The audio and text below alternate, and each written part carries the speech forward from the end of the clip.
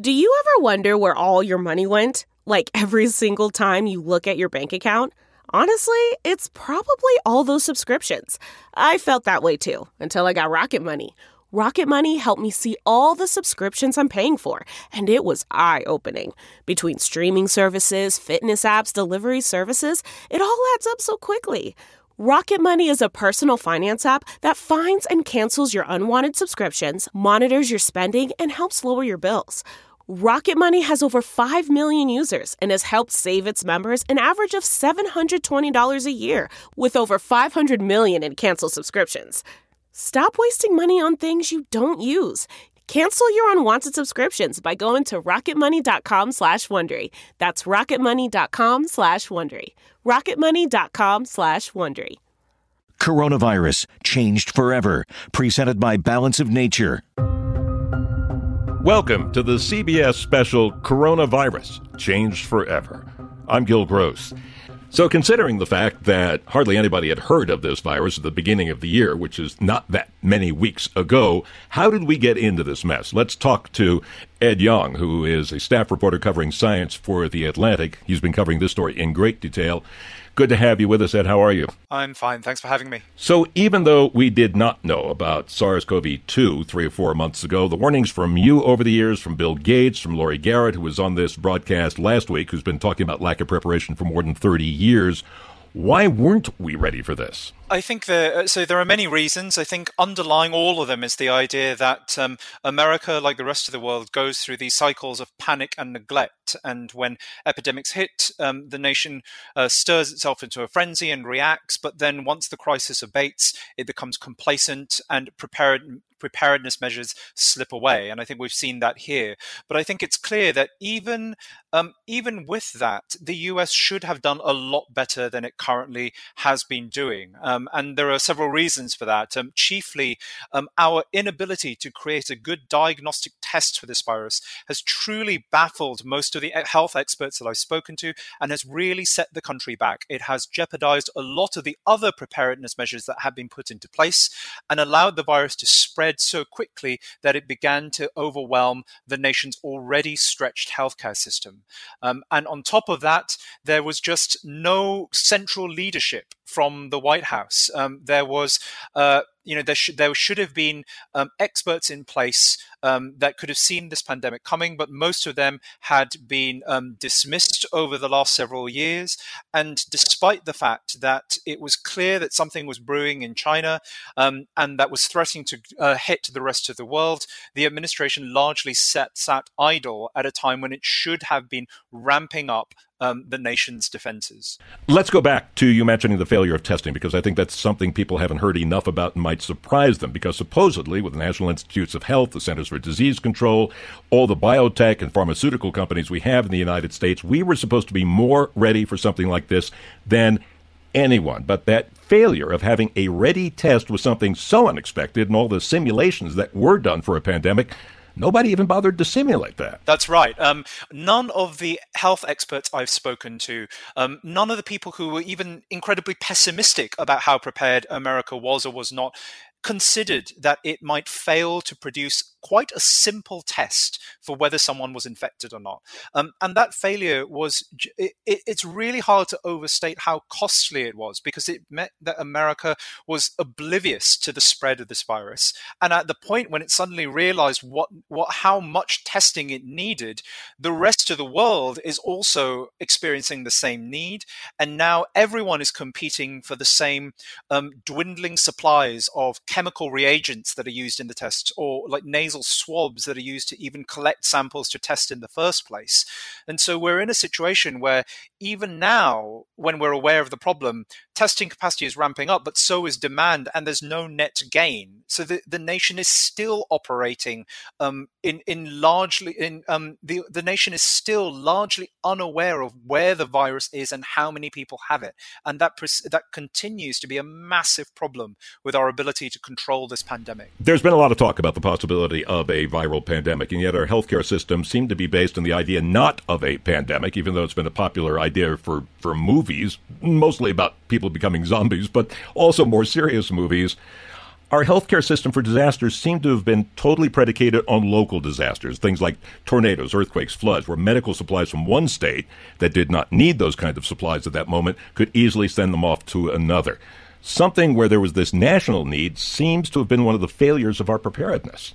Yeah, that's absolutely right. Now, to an extent, you can understand why a hospital is not going to have a ton of beds or equipment or protective gear just sitting idle on a shelf in event of a rare catastrophe. So there is some logic to this idea that you would build in the ability to surge and for safe states to help beleaguered ones. But that system clearly does not work in a situation where all 50 states are affected, which is the situation we're in because we haven't been able to test widely. The emergency plans for America's hospitals also don't really allow for long, protracted, stuttering illnesses, which is what we're facing now. We're facing only the first wave of this pandemic, and once we beat it down, it will probably come back. And that is going to pose a huge challenge to our hospitals. Like, not only are states competing with each other in the absence of any clear direction from the federal government, but countries are now competing for the same supplies too. So drugs are running out. We're still lacking important things like masks and protective equipment for the doctors and nurses on the front lines. There are other patients who were meant to be getting medical procedures right now, treatments for heart failures and cancers, who are not being treated, who will then need to be treated once this first wave of the pandemic is over. So our initial problems, the lack of testing, the stretched nature of the healthcare system, are just going to compound and roll on into the future in ways that I think the administration is still not fully grappling with or preparing for. Ed, we all have high hopes for a vaccine. We've talked about it on this broadcast in previous weeks about the problems we have in using that vaccine and preventing something that's contagious because we have to use it all around the world. But we're dealing with a coronavirus, and the history has been that we haven't really come up with vaccines against coronaviruses. The common cold can be a coronavirus. How big a problem will it be to develop such a vaccine? I don't think coronaviruses are necessarily harder to create a vaccine for than anything else. It's just that until now, there just hasn't been the need. The profit margins are tiny because most coronaviruses are very mild, and the ones that aren't, like the original SARS, are very rare or seem to be easily controlled. So now we're having to start from scratch in a situation where no vaccine exists. And even if people speed things up as much as they can and are very lucky, it will probably take 12 to 18 months to make one. And so until that time, we are stuck in this weird game of whack-a-mole with this virus. You'll beat it down, it will, society will relax and reopen a bit, and the virus will come back. And that will necessitate further rounds of control, of surveillance, maybe of social distancing. We need to understand that this is not going to be over in the spring. The problem of COVID-19 is going to be with us through the summer, through the fall, probably into the next year. And it's not the case that we're going to be in perpetual lockdown until a vaccine arises, but we will still need to deal with the consequences of this. And I think listeners need to gird themselves with that possibility. Like, this is not going to be a normal summer in America. Let me ask you a final question about something that's been fascinating to watch online. Some of it is due to the fact scientific guidance on this has changed over the last few weeks, but it is the use of masks. One of the things you find online is, as you've written about, everybody is an expert. Everybody you talk to has said, that's not going to work. That's a waste of time. Oh, this will absolutely prevent COVID-19 from being developed in your system and all of that. Where are we on this? Yeah, so I agree that there's a lot of confusion and mixed messaging. So let me give you what I think based on all the experts I've spoken to. The one thing absolutely everyone agrees on is that medical grade masks, so surgical masks and N95 respirators, are absolutely necessary for healthcare workers who don't have enough of them. So if you have any, donate them to people who are working on the front lines. They really do need them. For everyone else, here's the situation. A mask, whether it's one of those or a homemade mask, is probably going to have only a very tiny effect, if any, on the odds of you getting sick. It can, however, have a much greater effect on stopping you from making other people sick if you are infected. And that is really important for COVID-19 because the coronavirus behind it can spread before symptoms arise. So you might be able to infect other people without even knowing that you have the virus. So a mask might be able to reduce those chains of transmission, but it's really important to know that most people wear the masks wrongly. So they'll fidget with them, they'll touch the front of them, they'll keep on adjusting them on and off their faces. And that might make matters worse because that might increase your own risk of infection.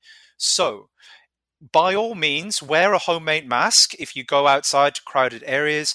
Please don't fidget with them, and definitely don't expect them to substitute for things like social distancing and all the other measures that we're practicing, hand washing, just staying away from crowded spaces when possible. Ed Yong is staff reporter covering science for The Atlantic. Ed, thank you for being with us. Thanks for having me.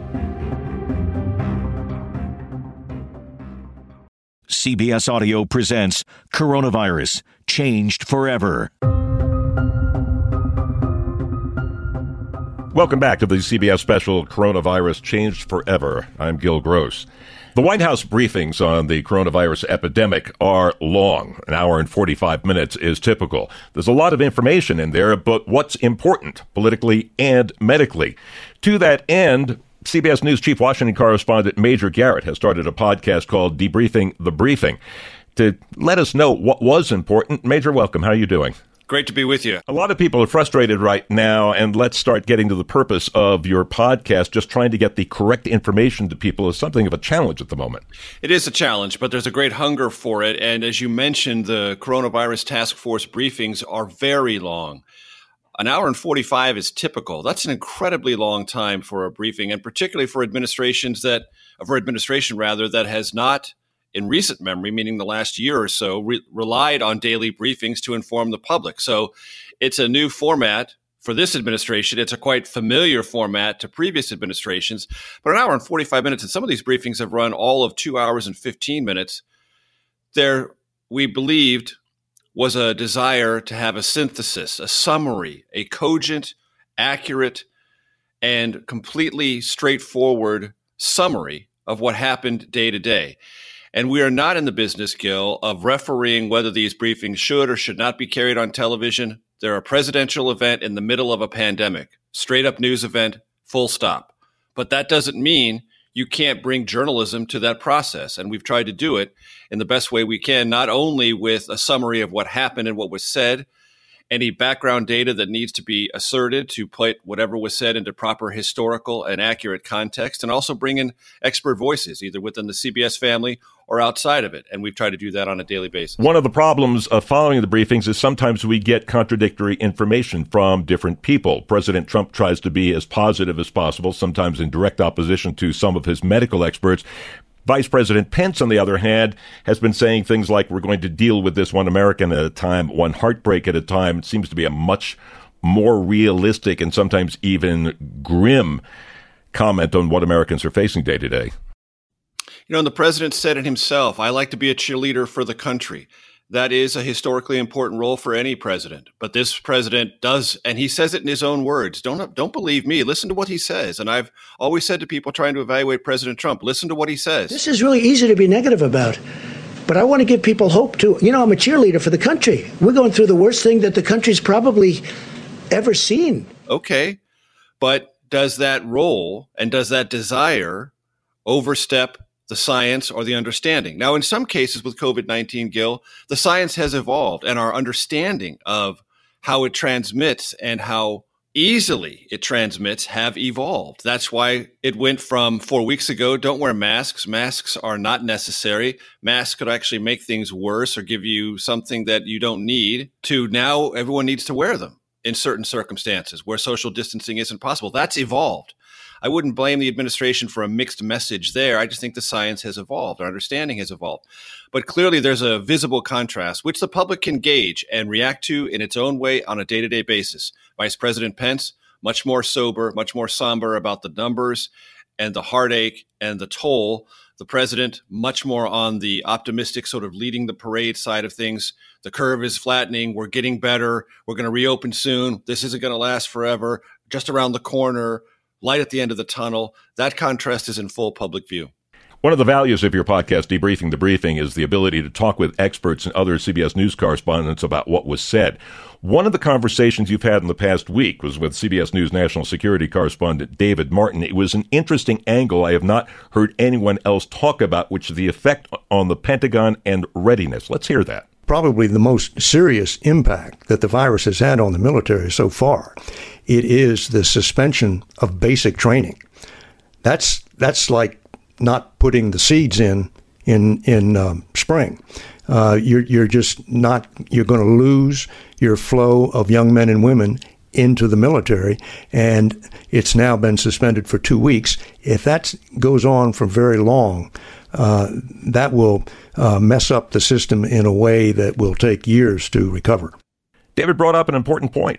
He really did. And David's experience runs decades at the Pentagon in all national security issues. And that is a frontline concern for the Pentagon, because if there isn't a way to create a testing mechanism that runs through and runs rapidly and consistently through the ranks of the U.S. military, whether you're deployed or you're in basic training, those things begin to get fatigued internally. They begin to get stressed. And if you're shutting the pipeline off of basic training, that means we don't have throughput of new recruits into the system. One of the other issues you've dealt with on Debriefing the Briefing was with CBS White House correspondent Paula Reed, and that was talking about the World Health Organization and its failure to take what was going on in China seriously enough based on the information coming out of China and the information that was coming from intelligence sources. This is something the White House is going to have to face in dealing with this crisis as it goes along, and the president, of course, submitted a budget where he cut $3 billion out of general world health programs. We may need a worldwide effort at vaccination and cooperation, such as we had with the eradication of smallpox, where everybody got together and made sure even the poorest nations were taken care of and vaccinated to really get rid of it. Otherwise, it just keeps spinning around the world. Have you picked up anything from the briefings about the White House attitude toward health care payments, such as the World Health Organization and other groups outside the United States? So the World Health Organization already had in the president's budget submission in early February a 50% cut in its allocations. And the president also wanted to cut U.S. allocations for all global health programs by a significant amount. The World Health Organization was one of them. There are many ways in which the United States taxpayers fund global health initiatives. So that was already happening in early February. And those decisions were made in October, November, December, finalized in the budget submission. So the president was already against the World Health Organization. He's bringing it up now to talk about, well, we want to cut in the future. I think partly for a political way of saying somebody else is to blame, removing any skepticism about what the administration did or didn't do. And because the World Health Organization is a globalist sounding organization, it's a very convenient punching bag for the president. Now, that doesn't mean the World Health Organization has wrapped itself in glory in this. It hasn't. It appears to have been unnervingly credulous of information coming out of China about transmissibility and numbers. And that credulousness, that credulity it gave China is a significant issue. And the World Health Organization is going to have to answer for that. Why were you so willing to accept assertions from the Chinese government about this? And did that willingness to accept those assertions disable you from giving accurate and important information to the rest of the world? That's a real topic. And I don't mean to suggest otherwise. But as the Secretary of State Mike Pompeo said at one of the briefings recently, now is not the time. Now is not the time for recriminations, and now is not the time to ask for people to be ousted or moved out. Now is the time to focus on all remedies. And to your central question, Gil, nothing the president has said about sharing either available resources when the United States has them sufficiently suggests that he wants to do anything other than make things available if they will deal with the virus, because this is pretty clear. Like smallpox, this thing has to be dealt with and has to be dealt with globally. And you can't deal with it in one nation and not deal with it in Europe or Asia or South America or anywhere else. So there's nothing in the president's rhetoric that suggests if a vaccine is developed, it will not be widely distributed. but it can be certainly said that it'll be distributed first in America. Final question, Major. You had Dr. Jon LaPook, the CBS medical correspondent, on Debriefing the Briefing in the past week, and you got to talking about hydroxychloroquine, which is a treatment for lupus and other diseases like malaria. The president's been pushing it as a possible cure for COVID-19, and Dr. LaPook pointed out the information right now is anecdotal and there may be some problems. For instance, lupus and malaria patients generally don't have heart problems. COVID-19 apparently does, in some cases, attack the heart. So this particular drug, which can cause arrhythmia, may not be the right thing for some people. You've been covering the White House for 15 years now. Do you get the feeling sometimes at these briefings that it's hard to tell whether a normal political correspondent should be there or a medical correspondent to really report on the things Dr. Fauci and others are saying at these briefings? Yes, and it's a good question, and it's a tough question because who's in the briefing is decided by the television and newspaper and other organizations, digital news organizations, and we're also kind of limited on who we can send to the briefings. We want correspondents there. We want people who are keyed in at a source level with the White House, but we also want people who have tremendous expertise. Well, we're all trying to learn this very steep learning curve. And even the experts, the epidemiological and virologists who know this stuff and have gone to school on all sorts of other previous viruses are being surprised by COVID-19. So it's a tough thing to be a White House correspondent now because this story not only evolves, but it is deeply rooted in medicine and science.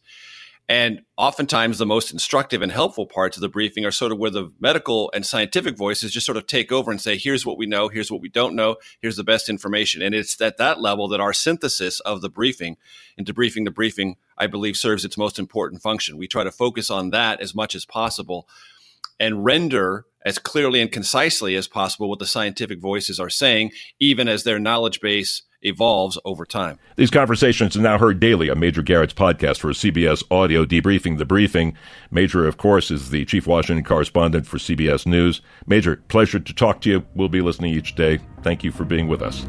Thanks so much. Be well, be safe.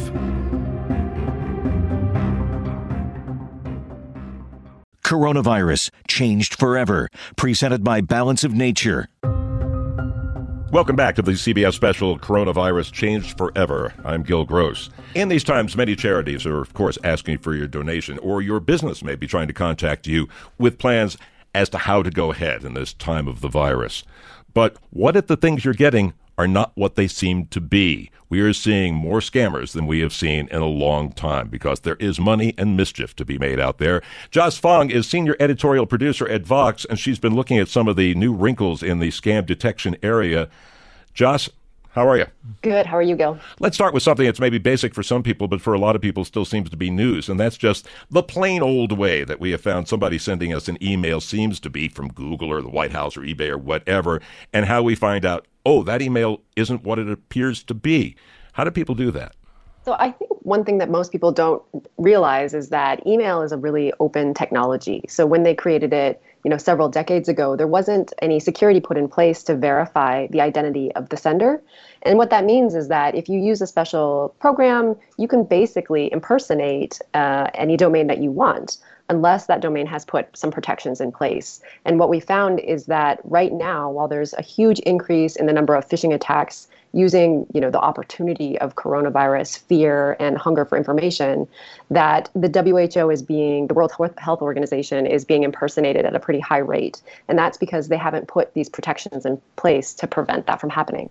Now, here's the new wrinkle generally, and this is the thing that some people know, but a large number of people don't. You can click on the email address, and instead of taking your example of World Health Organization, instead of WHO.int, you get a bunch of jumble of letters and numbers and some guy's name in Iowa or somewhere in Eastern Europe, and you go, aha, this isn't real. So that's a good way to do it, and that will work on most of these false things, but they've gotten better. And now, even if you do that, you might get what looks like the real email, the real domain. How are they doing that? That's right. Yeah, there's a couple of things that people are doing. Sometimes you can look at that from field on the email and it will say some random Gmail address, something that's clearly not the organization that the sender is pretending to be. Sometimes what they'll do is they'll replace the O's with zeros, or the fives and E's, and sort of sneak the domain through that way. So it's actually WH0.int instead of who.int, which is the real domain of the organization. But there's another thing that they can do now. Actually, they've been able to do it for a long time, which is called domain spoofing, which is that they can use special programs to basically type in any from address. So it will look like the real domain. And we've seen this, for example, in an email that came across that was from an email address that was donate@who.int. And they were asking for donations to help support the WHO's work fighting the coronavirus. But that domain was just typed in by this hacker who was trying to steal money from people who are feeling generous at this time. And so some of the email providers like Gmail and Outlook are really good at catching these kinds of emails. But what we found in our experiments was that Yahoo was still letting these through. And that's because maybe Yahoo wasn't doing as good of a job as they should be doing, but also that the WHO hadn't taken steps that are available to every organization to take to prevent their domain from being spoofed in this way. And for people who think, oh, this is maybe just small organizations, or, well, World Health Organization, how much email experience might they have, that kind of thing, we're seeing this kind of scamming for the White House, for the Red Cross, for UNICEF. We're seeing these spoofs, and really good spoofs that you can't catch in the normal ways, for huge organizations that have the resources to prevent spoofing. So if they have the resources to prevent this, why aren't they doing it? That's a really good question. I've looked into this. There's some research that's been published basically interviewing organizations to say, why haven't you put these in place? And what they hear is that it just takes a little bit of work. You have to make sure you know all of the verified emails, the legitimate emails that an organization is sending. And these days, as organizations hire third-party vendors and have, maybe a marketing company sending emails for them, it can get really complicated. And some companies have decided that they just don't want to deal with that at this point. So I get something, it says it's from a charity doing good work at this time, whether it's the World Health Organization, the Red Cross, or any of a number of other groups that are working right now. And if the scamming of a domain has become so good that even if I do the usual thing of clicking on the email to see if it's something that looks weird or not, and it still looks good, how do I know that I am giving to the real organization? It's really hard because what they can do is they set up that link to donate, and then they can create a page that looks exactly like a real donation page.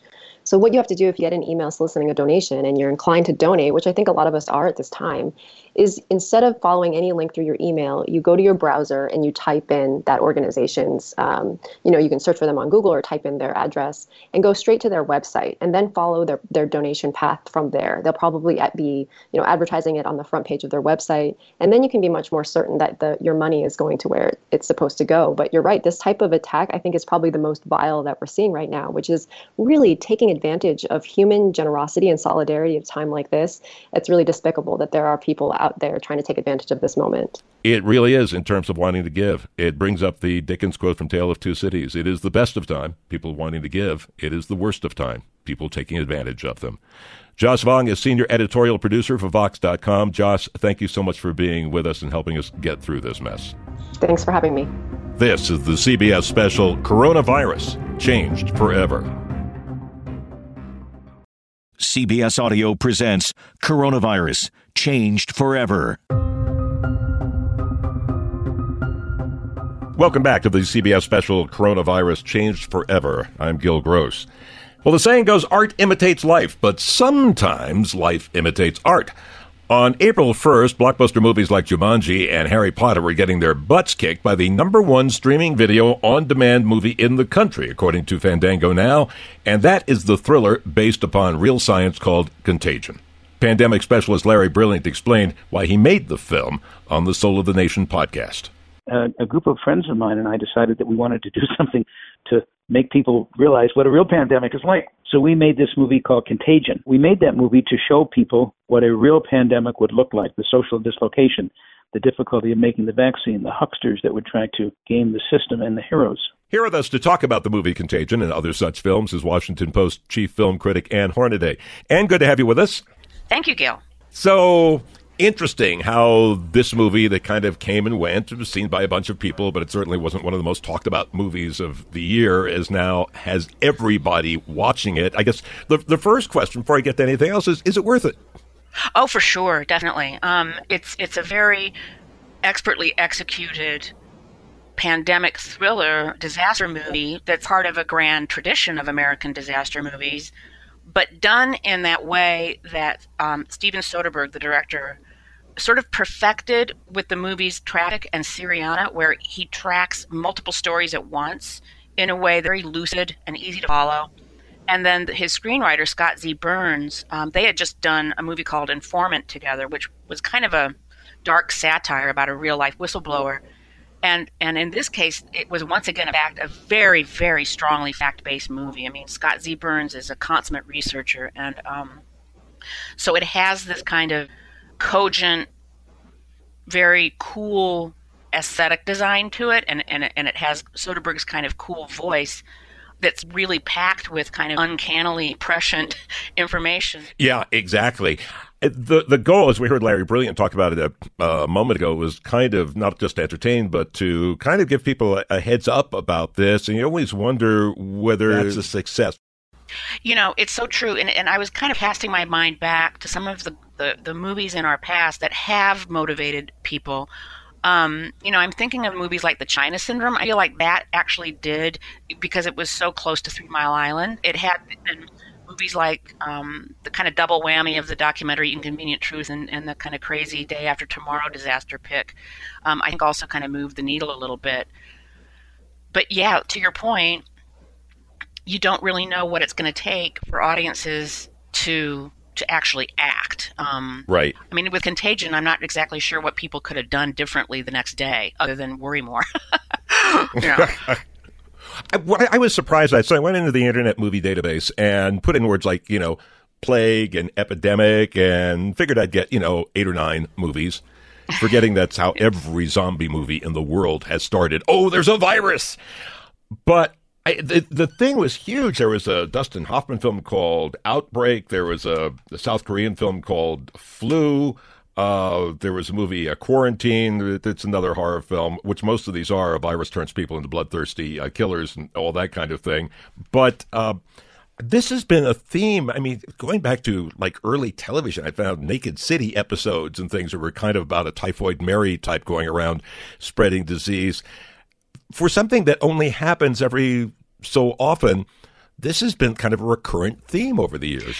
Yeah, and I mean, it kind of has all the earmarks of successful boogeyman, because it's, you can kind of make it whatever you want. It can come from outer space. It can come from nature. It can come from the lab. It can come from it serves, it's almost like every era has the contagion of its time. So it can be, the Andromeda strain was part of the 70s political paranoid thriller era, so it can kind of morph, like a virus itself. It can change and mutate to the narrative needs and the symbolic needs of whatever era. And what's interesting to me, was to compare Outbreak and Contagion, because their contours are so similar, but their voices are really different, and their kind of language, the visual language, the emotional language.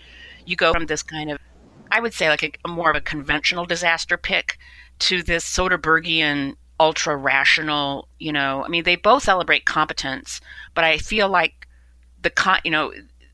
we've entered this era in lots of different movies. Like I think of, movies like The Hurt Locker and Zero Dark 30 that really elevate the competence of operators, and expertise. And it's kind of, they try to strip away bombast, and they try to strip away sensationalism to really just kind of focus on the human elements of competence and expertise. And so and again, Scott Z. Burns and Soderbergh just did that in their last movie called The Report, about a government researcher who's getting to the bottom of a story.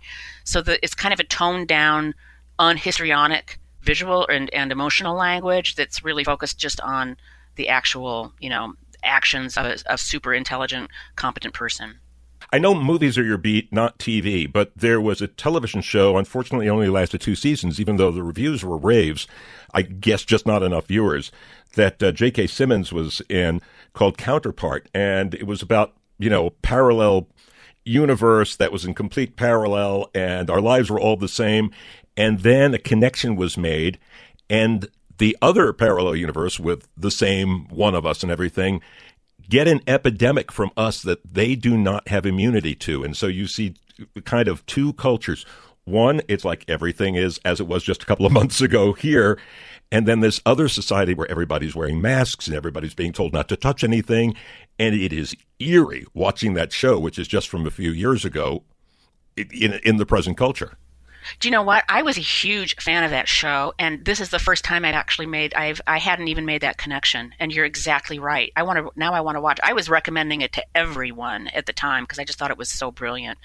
And I was kind of focused on the espionage and tradecraft. And you're right. You're so exactly right about that. Now I'm going to run back and watch it again. I highly recommend it. It's brilliant. If we can end this on kind of a hopeful note from movie, and again, novel history, it was actually two movies, one made back in the 50s, I think, or early 60s, and then one remade with Tom Cruise not that long ago, War of the Worlds, based on the H.G. Wells novel, where people were actually disappointed in how the movie ended, because in that movie, viruses saved humanity because the aliens had no immunity to it. And even though our weapons couldn't work, these little things that we couldn't see, which are troubling us right now, were fatal and saved the human race.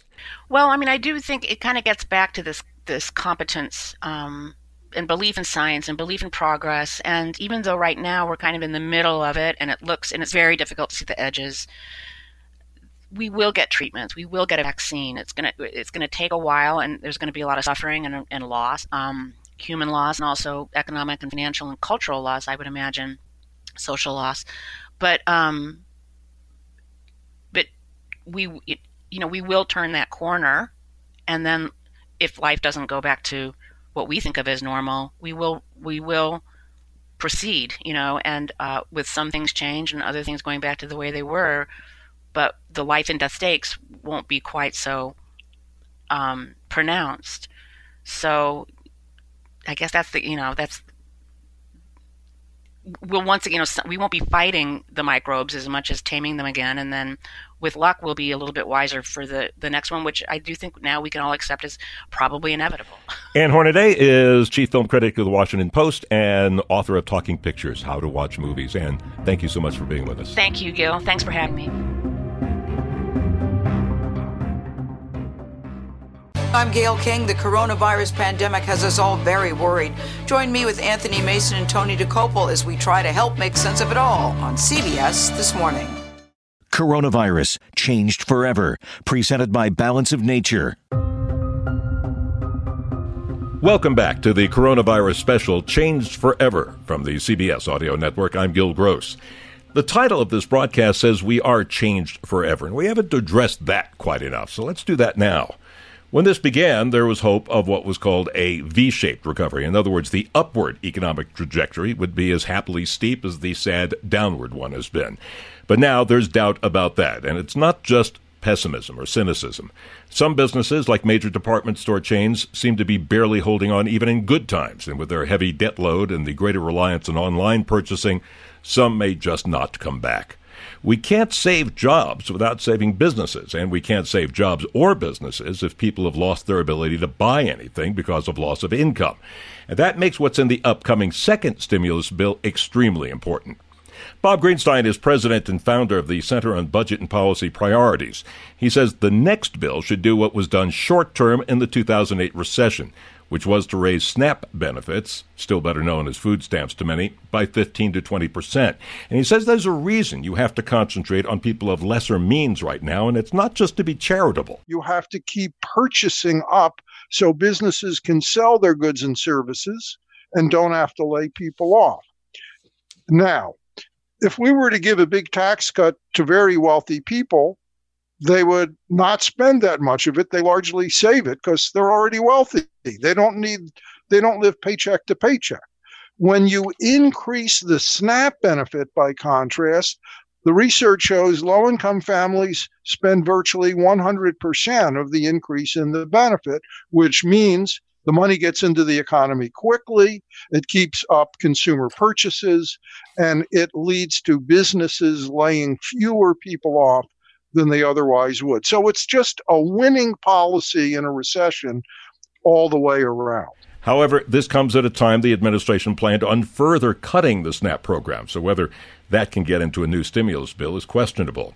Greenstein's point, though, is that even though loans to businesses are good and necessary, if you don't also increase purchasing power, then all you get are businesses that have more debt and an inability to find buyers to sell more goods to, so they end up going out of business anyway.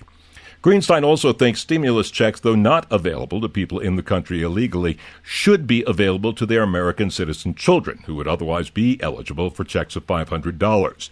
His thinking is wherever we stand long-term on such issues, right now we need to think out of the box and pragmatically to make sure the economy can recover.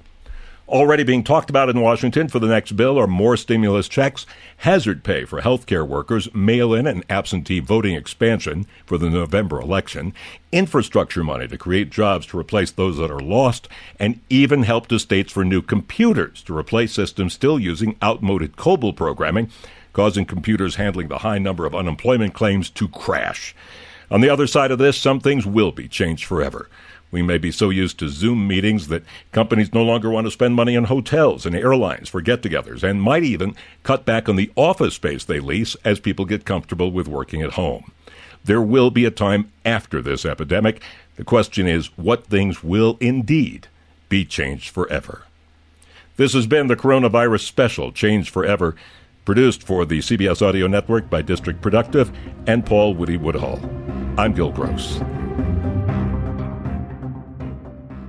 The Hargan women seem to have it all. From the outside looking in, we were blessed. My mom was amazing. But as detectives would soon learn, there was a lot going on inside the Hargan household. Ashley and I have been calling my mom and the house and Helen.